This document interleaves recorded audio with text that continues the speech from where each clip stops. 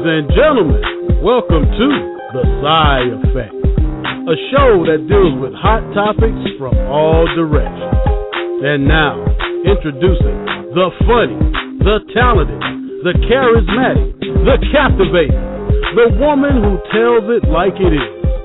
Your host, I am Psy.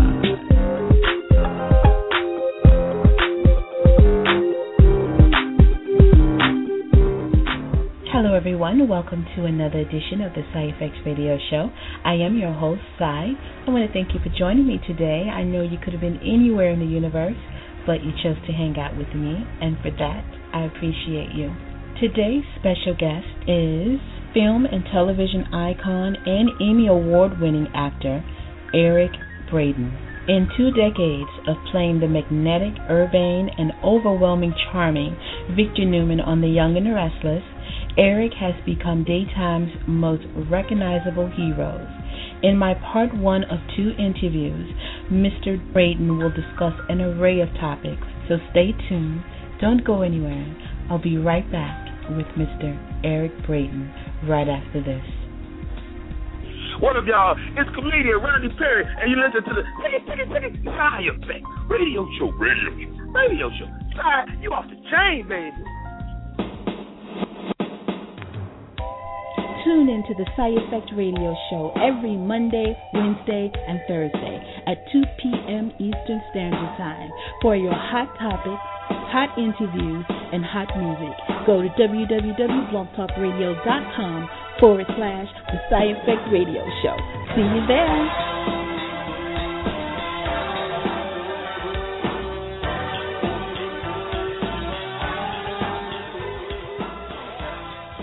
Welcome, Mr. Eric Braeden, to the Psy Effect Radio Show. Hello, Psy. Hi, Mr. Braeden. How are you? How do you do?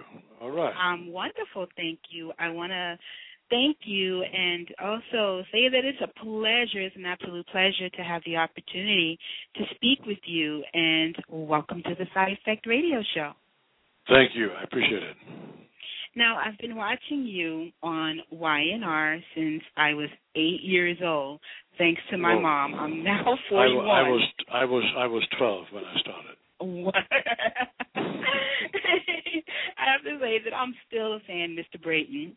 I would like to know, when you're out and about, how often people greet you as, "Hi, Mr. Newman"? Yeah, but most people know the difference. You know, they'll say, that's Vic, and then, no, excuse me, Mr. Braeden, Anyway, it's all very nice. Whatever it is, It's very nice. Yeah. When did your love for acting occur? How did you get started? So long ago, I don't remember. No, it a long time ago, obviously, and in the 60s. You know, I did a series called The Rat Patrol, and then I worked on Combat and did all kinds of Hawaii Five-0 and FBI and Mission Impossible, and did all those things, okay? Was there ever a specific event that happened in your life where you said, okay, I think I'm going to pursue this acting thing? No, it was really sort of a...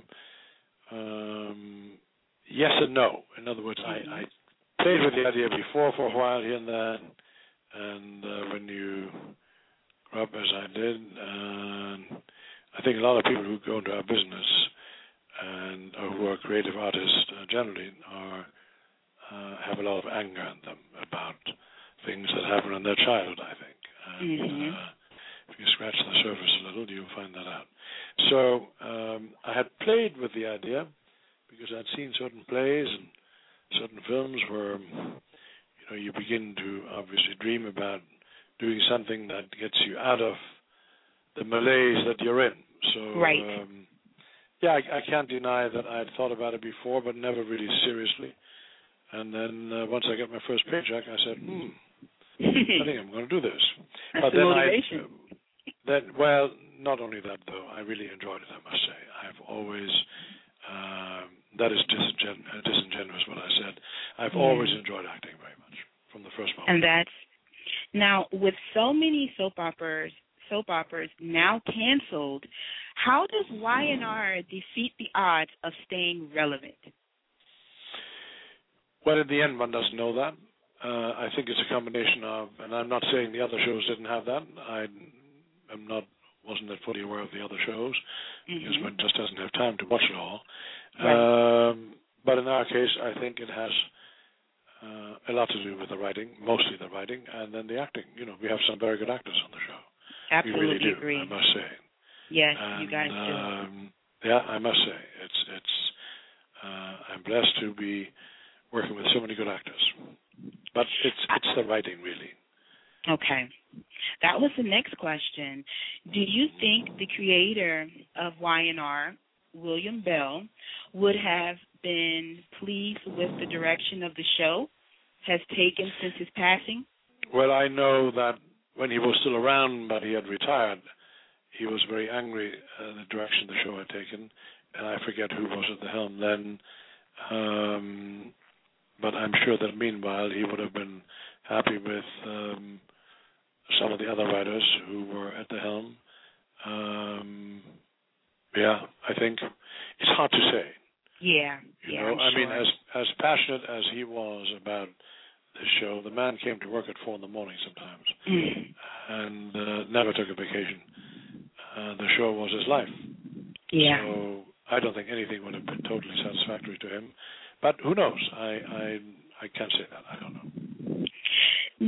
I have many fans of Y&R, and many of them wanted me to ask this question when I advised everyone on Facebook and Twitter that I'll be interviewing you. And a lot of them wanted to know, do you have any similarities to your character, Victor Newman? Yeah, I've heard that question before a few times, and that is kind of difficult to answer. I would have insisted on a better relationship with my children. Eric Braeden. Right. I would not have liked that kind of a conflicted relationship that he has with his kids. I personally am not that, maniacally interested in business as Victor Newman is. But then there are certain similarities as well. I mean, it's loyalty means a lot to me. The love of those I'm close to means a hell of a lot to me. And yet at the same time, Victor Newman basically is a kind of a loner. He grew up in an orphanage, and I grew up under very tough circumstances. We were bombed every day, and then afterwards growing up in the rubble of the city I was born in was 96% destroyed. And so you grew up with a lot of hardship, and you learn to, my father died early on, so you learn to fight for yourself. So in that regard, I can draw from a lot of emotional experience, And in the end,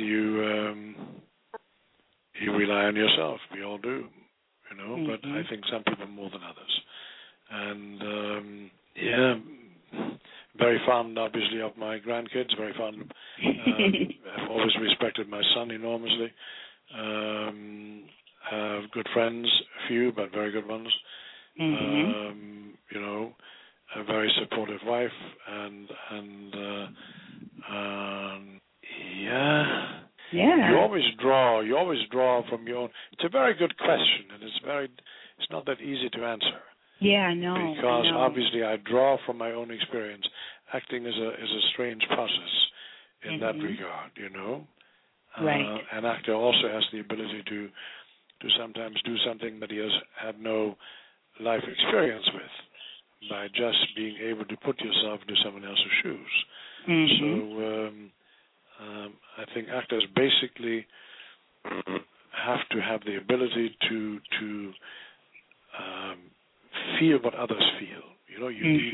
You need empathy as an actor, I think, to be able to put yourself into the shoes of others. Does that make any sense? That makes a lot of sense, and you answered that question beautifully. Thank you for expanding on it. I do appreciate it. Mm-hmm. You mentioned having a tough time growing up. If I'm not mistaken, you're originally from Germany, right? Right. Mm-hmm. Right. Do you visit often? Go back home? I have all my family there, and so I go back. I used to go back every 2 or 3 years. Average about every 2 or 3 years, I think. So okay. Yeah. But unfortunately, always for very short visits. Okay. Now, how about your kids? Your son, has he followed in Dad's footsteps? My son is a screenwriter. Oh, writes scripts. Okay. And a very good one. You've been in many great films. You were actually in one of my all-time favorite film, Titanic. Do you have any plans to pursue more film roles outside of Y&R? Well, the difficulty is that it is not easy to get out of what we do. In other words, when you films often cast within a matter of 2 weeks, mm-hmm. and that doesn't give them here enough time to prepare. Do you know what I'm saying? In other words, if I told them 3-4 months ahead of time that I will be gone in the spring or whatever to do a film for a month, that's a different story. Then they can plan. But to suddenly confront them and say, look, in 2 weeks I'm going to be gone for 4 weeks, that is just unfair to the writers. I have too much respect for the show that I'm doing and too much respect for the writers. And therefore it's difficult. It's you know, when you do something like this, you obviously miss out on some things, but all in all, I have enjoyed doing this role very much. The only way I would do films is what I did a few years ago. I organized a film called The Man Who Came Back with George Kennedy and Ahmed Asante and Billy Zane and Sean Young, and I was in it, but I put the whole thing together. And that kind of thing, but then the difficulty you have later is with distribution. Distribution companies are basically crooks. And once you sign on the dotted line, they have you by the cojones. Wow. And that, I think, is a killer of independent filmmakers, are the distribution companies. And because once you sign their contract, you no longer have any control over the film. None. I never knew that. None whatsoever. Otherwise, you'd see many more films. It's a very difficult thing to do. And it's very disheartening to work hard on a film and with very good actors on it, and then you come upon some distribution company and they are less than disappointing. Wow, that's unfortunate. Yeah. Anyway, but I may plan something else. We'll see. But it ain't easy. Okay. I know it ain't. And I'm going to check out The Man Who Came Back. I'm definitely going to check that out. I think you'd like it. It's about I'm the second half.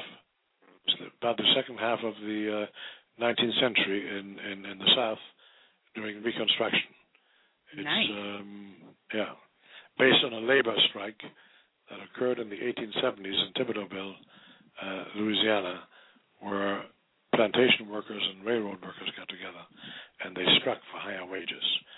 And they were mowed down by Gatling machine guns. And that was the end of striking in the South for a long time. The film is somewhat about that. Okay. We'll definitely have to check that out. Regarding the elections, I see that you're very vocal on Twitter. Now that the presidential debates are over, what changes would you like to see during the next 4 years? Well, look, let's all stop doing wishful thinking.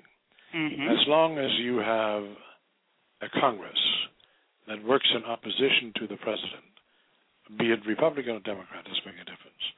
As long as they don't work together, as long as they can't make deals together, nothing will get done. It doesn't make a difference who's president. The presidential power is overrated as far as I'm concerned.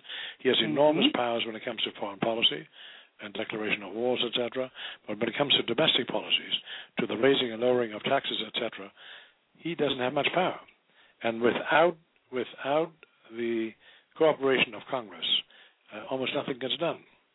So when you have someone in Congress who one of the leaders who says at the very beginning of Obama's administration that we'll do everything in our power to make sure this is a one-term president, well, then there's something dreadfully wrong in our country.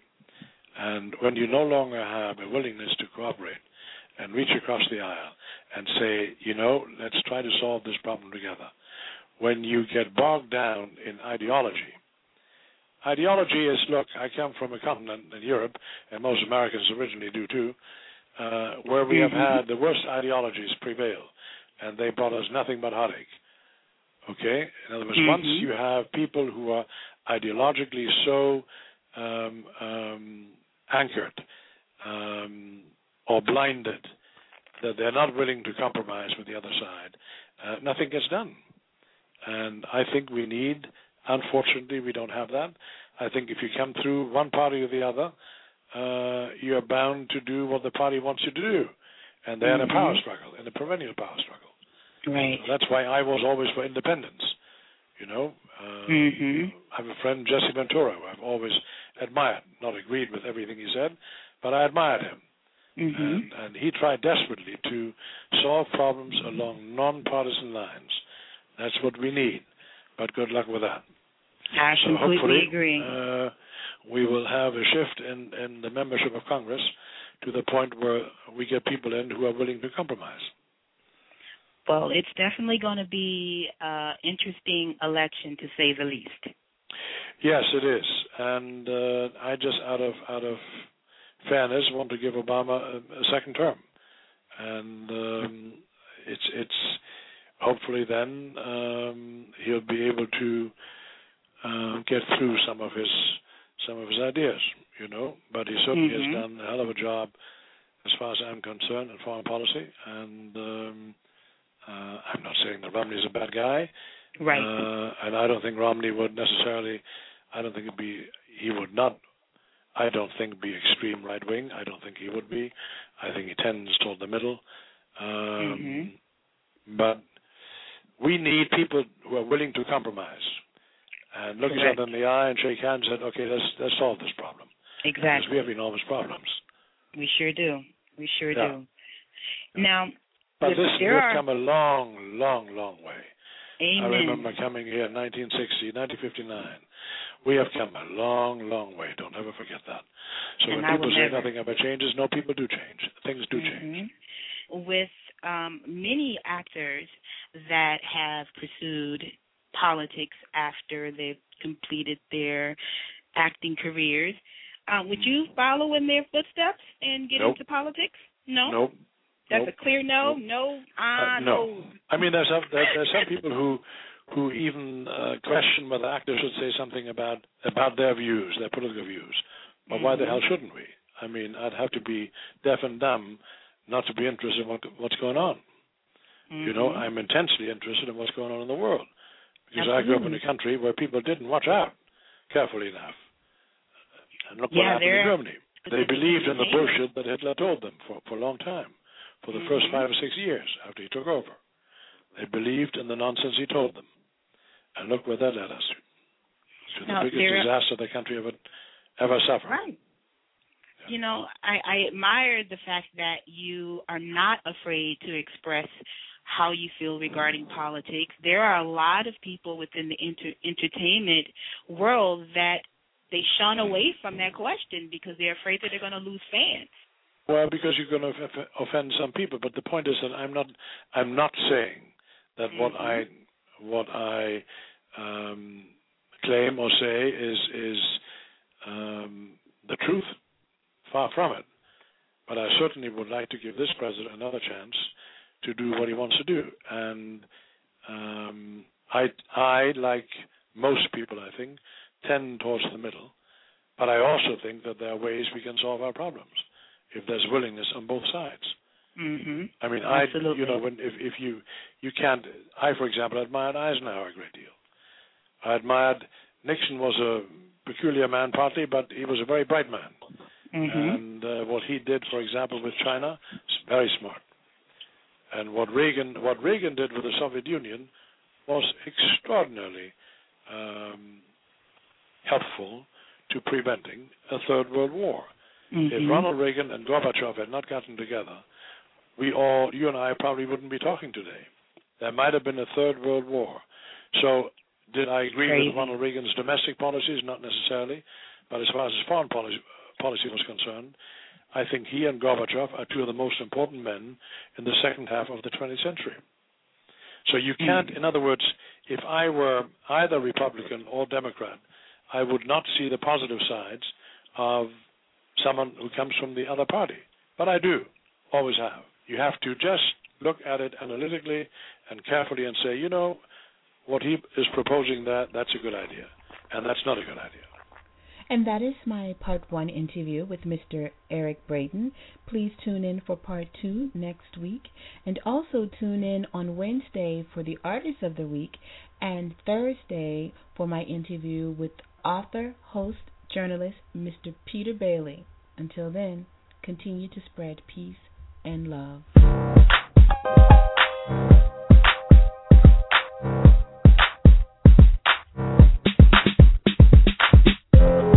Thank you for joining us. I hope you enjoyed the show. Don't forget to connect with us on Facebook, the Psy Effect fan page. Also, I am Psy on Twitter. So tune in next time on the Psy